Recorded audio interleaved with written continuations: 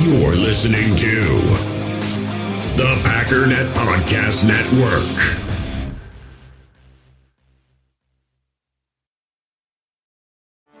Get ready for the greatest roast of all time, the Roast of Tom Brady, a Netflix live event happening May 5th. Hosted by Kevin Hart, the 7-time world champion gets his cleats held to the fire by famous friends and frenemies on an unforgettable night where everything is fair game. Tune in on May 5th at 5 p.m. Pacific time for the Roast of Tom Brady, live only on Netflix. It's time to talk about the Green Bay Packers.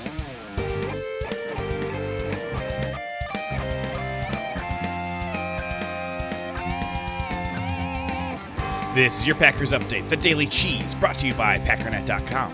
The Daily Cheese is a collaboration with the Packernet Podcast, produced by the Pack Daddy, Ryan Schlip, and I'm your host, JJ Leahy. You can follow me on Twitter at JJ Leahy to stay up to date on all things Packers or to submit questions. Today's going to be a quickie episode. Today's going to be a posted late episode, but we're going to do a little bit of a catch-up because it's been kind of a crazy week around here, both for me personally and for the Packers. To kick things off, the Packers have finally dipped their toe into free agency, signing someone who was not already previously on their team. Long snapper Joe Fortunato. Really exciting. I know. I'll tell you about that in just a second. Don't forget they did go out and sign the top running back in free agency, Aaron Jones. They brought him back, as well as signing the top left tackle in the entire league. But there's not a lot of money, which is why guys like Corey Linsley, the best center in the league, have had to leave the team, unfortunately. Linsley, of course, got a massive payday. He is now the highest paid center in the league. You know that already, I'm sure. So what have the Packers been able to do with their limited wallet? Well, they brought back Kevin King. Obviously a highly controversial move, and the reaction from fans on social media has been not of the best. But let's put a couple things into perspective. King has been signed to a contract worth up to $6 million. That does not mean we're going to pay him $6 million. Details on the new contract have not been made public yet, but my assumption is this contract will come in around $2.5 to maybe $3 million in base salary with a lot of incentives built in, just like Preston Smith.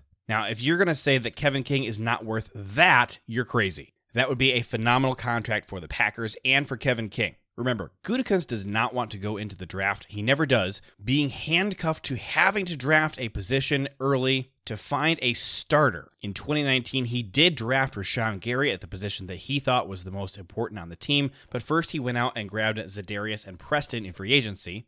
Last year, when wide receiver and linebacker were considered very high positions of need, he went out and signed Christian Kirksey and Devin Funchess. He's certainly doing the same thing here, bringing in a guy on an affordable deal that he knows can be a backup plan. If we don't get a guy in the draft that we want, at least there's still Kevin King, and he's not done terrible the last couple of years for the Packers. At least you're not regressing. Now, I'm not defending Kevin King as an extremely talented player, but it is important to note that in 2020, he allowed just 4 touchdowns, 2 of which came in the final game of the season, unfortunately, and he allowed 0 touchdowns in 2019. Point being, you can do a lot worse than Kevin King. And to all the Josh Jackson truthers out there, I love Josh Jackson, but he couldn't beat Kevin King out the last 2 years to get on the field at all. His only playing time would come when Kevin King was injured, and he didn't look that good when he was on the field. Not to worry, the Packers do seem highly interested in trying to find a corner in the draft as well. So far, Brian Gutekunst has gone in person to watch Asante Samuel, Greg Newsome, J.C. Horn, and Patrick Surtain's pro days. The other position they seem to value really highly right now is offensive linemen, particularly tackle. In free agency, they kick the tires on Patriots center David Andrews, Chiefs center Austin Ryder, and Dolphins center Matt Skura. And then in the draft, Gutekunst has attended the pro days of Rashawn Slater, Jackson Carman, Dylan Raduns, and Alex Leatherwood. Clearly, if the right guy is available at their pick, they're going to target cornerback or offensive tackle first. I would expect them to bring in an offensive lineman yet in free agency. And being armed with Kevin King, Josh Jackson, and unnamed free agent offensive lineman, that gives Gutekunst the flexibility to draft whoever he wants at that position should someone else drop into a range, such as a really talented wide receiver. Coming up next, the Packers also re-signed tight end Marcedes Lewis. Again, we don't have full contract details, but it's allegedly for 2 years for $8 million. There is $2.1 million guaranteed. The general consensus from everyone I have seen is that this is probably not actually a 2-year, $8 million deal, that there is some funny money involved. But even if it's not, $4 million for a veteran tight end who is a massive leader in that locker room is not the worst thing in the world. Now, I got some background on our new free agent long snapper, but real quickly first, the Packers have restructured Mason Crosby's contract, adding void years to it, and they've also restructured Adrian Amos a second time, apparently. That gave them room to re-sign Kevin King. However, now they need to find a way to free up money for Mercedes Lewis. And since you're no longer allowed to be over the cap, that means that they have, in fact, already freed up that room. We just don't know how yet.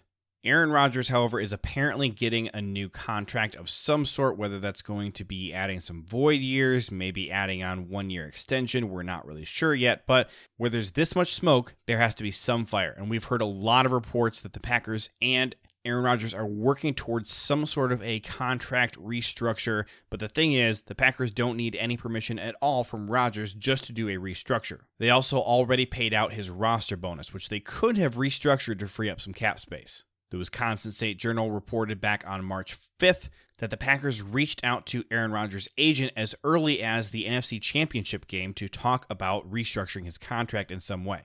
Does that mean a pay cut for Aaron Rodgers? It seems unlikely that you would ask the guy who just won MVP to take a pay cut. Maybe they're adding void years to it. We'll probably know pretty quickly. Long snapper Joe Fortunato, this is the first free agent the Packers have brought in from another team.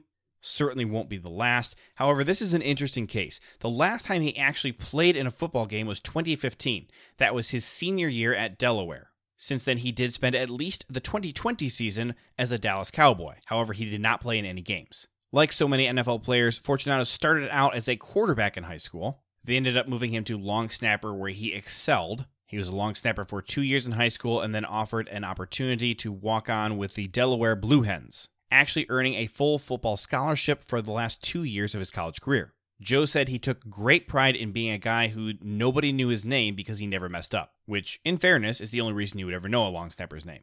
Since college, he has been working as a kicking coach for 5-Star Kicking, a special teams instruction camp.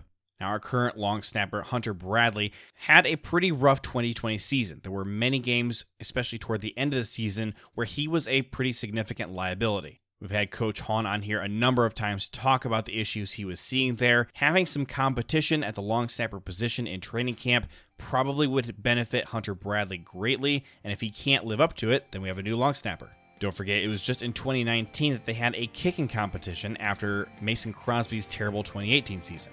And of course, we're grading on a curve here. This would be a terrible season by Mason Crosby's standards, not by most kicker standards. That does it for today. For more in-depth analysis and a look at Packers strategy, make sure you're subscribed to the Packernet podcast, hosted by the Pack Daddy, Ryan Schlip. Keep up on all the Green Bay Packers news by going to Packernet.com and join the Packernet Podcast Facebook group. My name is JJ Leahy, and this has been The Daily Cheese, your Green Bay Packers news update.